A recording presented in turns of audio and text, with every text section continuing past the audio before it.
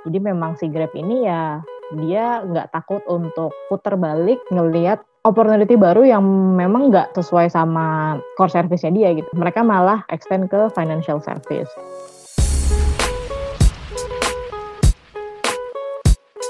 Selamat datang di Dialog in Dialog, tempat kita membahas tren terbaru komunikasi dan public relations. Ngobrol bareng Comms Expert serta industry leaders.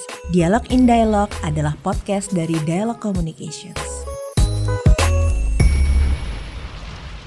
Jadi hari ini mau share artikel dari Campaign Asia, judulnya Lessons from 3 Agile Tech-Based Asian Business. Dan ini artikelnya ditulis sama Benedict Garden, dia itu CEO Super Union Asia, brand agency multinasional. Terus artikel ini ngomongin tiga company tech yang inspiring menurut si Benedict Garden ini. Inspiringnya adalah apa yang sudah mereka lakukan selama si pandemi ini. Pertama-tama sebelum masuk ke company-nya, si penulisnya ini melihat ada fenomena nih bahwa kalau leaders zaman sekarang itu udah nggak kayak leaders zaman dulu gitu. Ibaratnya apa ya, kayak pejabat all powerful CEO gitu. Tapi sekarang leader-leader sekarang tuh cenderung lebih anak muda, lebih modern gitu. Karena faktor-faktor udah banyak sekarang yang studied overseas, generasi zaman sekarang juga cenderung lebih open-minded, akses informasi dan segala macam. Dan yang ketiga, mereka lebih suka sama organisasi struktur yang lebih short gitu. Jadi nggak suka birokrasi yang berbelit-belit. Itu fenomena pertama yang dia lihat. Terus kedua, leader-leader dari tech company yang menurut si penulis ini mencerminkan si fenomena ini. Terlepas company-nya itu startup atau company yang konvensional gitu. As long as leaders-nya punya trait seperti itu, then masuk ke dalam kategori si fenomena ini.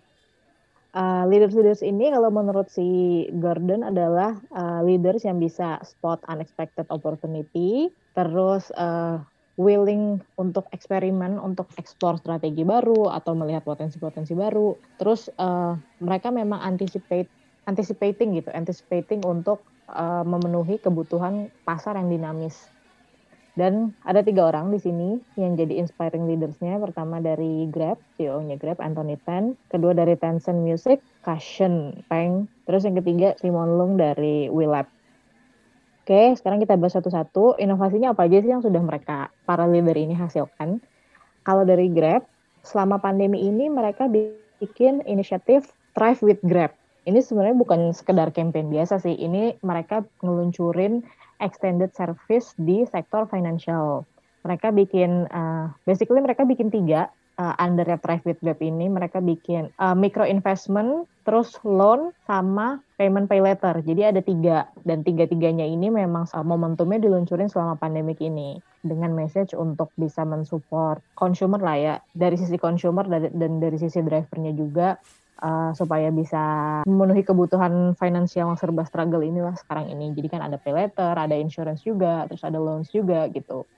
Itu sih inisiatif yang dilakukan sama Grab yang menurut si penulis ini memang inisiatif yang cukup berani dilakukan di luar dari core service-nya Grab gitu. Makanya lessons yang diambil dari sini adalah don't be afraid to pivot. Jadi memang si Grab ini ya dia nggak takut untuk ibaratnya putar balik ngelihat opportunity baru yang memang nggak sesuai sama core service-nya dia gitu. Core service dia kan ride hailing, tapi mereka malah ngambil kesempatan gitu dengan berani untuk extend ke financial service. Of course dengan memanfaatkan networking atau driver base dan consumer base yang mereka sudah punya juga ya sebagai aset. Terus kemudian inisiatif berikutnya sama Unilever. Ini inisiatif dilakukan selama pandemi juga, Grab X Unilever Global Partnership. Dan ini partnership-nya menurut aku memang ya memang pas aja sih, pas secara partnernya juga strategik gitu dengan Unilever. Terus bentuk-bentuk inisiatifnya tuh memang applicable untuk semua servisnya Grab gitu. Jadi ada Grab Transport, Grab Food, Grab Mart, sama Grab Express itu semua bisa dibikinin lah ibaratnya programnya dengan si Unilever ini. Dan untuk masing-masing country itu suka bikin campaign sendiri-sendiri sih. Jadi kayak di Filipina ini ada Saver Meals Philippines, si merchant-merchantnya Grab yang kayak warung-warung nasi gitu ibaratnya dikasih si safety kit Lifebuoy gitu isinya sama bersih-bersih lainnya lah produknya Unilever. Terus kalau di Indonesia juga sebenarnya dijalankan juga gitu. Mungkin kita nggak terlalu aware. Jadi si Grabnya ini misalnya di dalam mobilnya itu dilengkapin sama hand sanitizer Lifebuoy gitu. Atau alat-alat kebersihan lainnya juga gitu. Namanya Grab Protect kalau di aplikasinya si Grab. Jadi intinya mereka mengkolek hampir semua lini bisnis satu sama lain lah gitu. Untuk masing-masing kebutuhan produk. Itu dari Grab. Selanjutnya dari WeLab. WeLab ini fintech virtual banking dari Hong Kong dan leading di sana. Mungkin kalau di sini tuh kayak apa ya ibaratnya?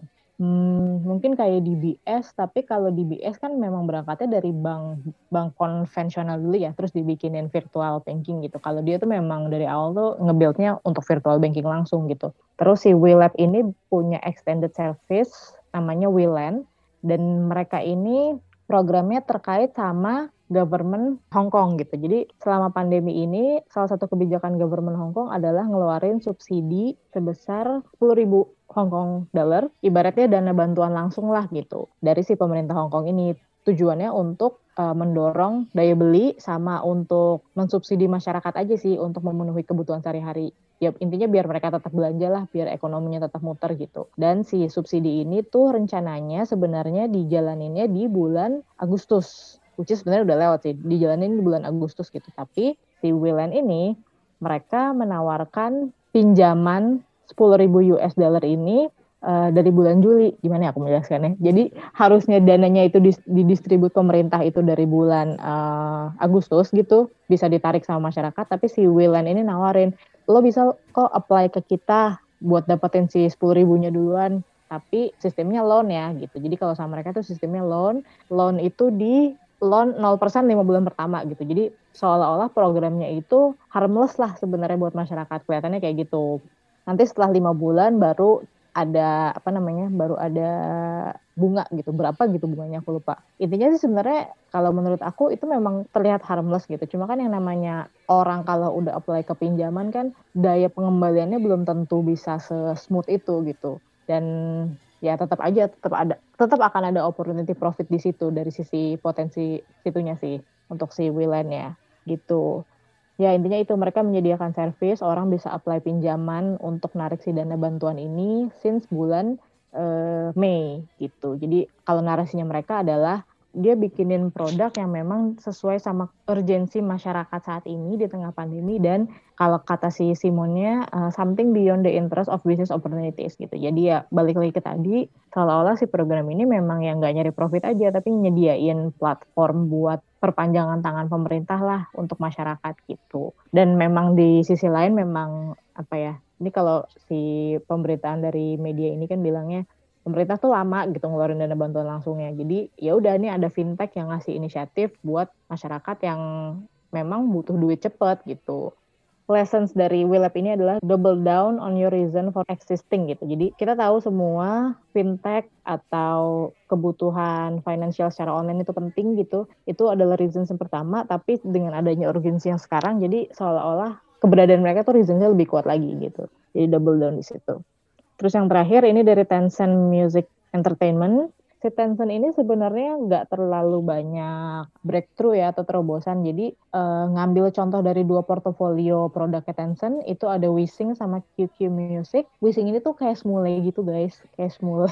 Terus selama pandemi ini yang ikutan karaoke itu bisa kirim-kiriman virtual gift gitu. Dan itu kan bayar ya, dan itu mereka revenue-nya dari situ, si WeSing ini. Terus si QQ Music ini yaitu konon title-nya Spotify-nya China, dan selama pandemi ini mereka extended service ke live stream. Jadi mungkin tadinya sesimpel kayak Spotify aja gitu, cuma streaming lagu biasa, tapi sekarang mereka provide live stream jadi untuk mengakomodir para artis-artis yang selama pandemi ini nggak bisa konser gitu. Jadi disediain lah platformnya sama si QQ Music ini gitu. Jadi intinya mereka itu memenuhi kebutuhan hiburan masyarakat yang sempat hilang selama pandemi ini. Ini lessons-nya understand your audience. Udah sih kira-kira itu aja pelajaran dari 3 tech base dari Asian Business. Mungkin bisa jadi insight baru juga buat kita.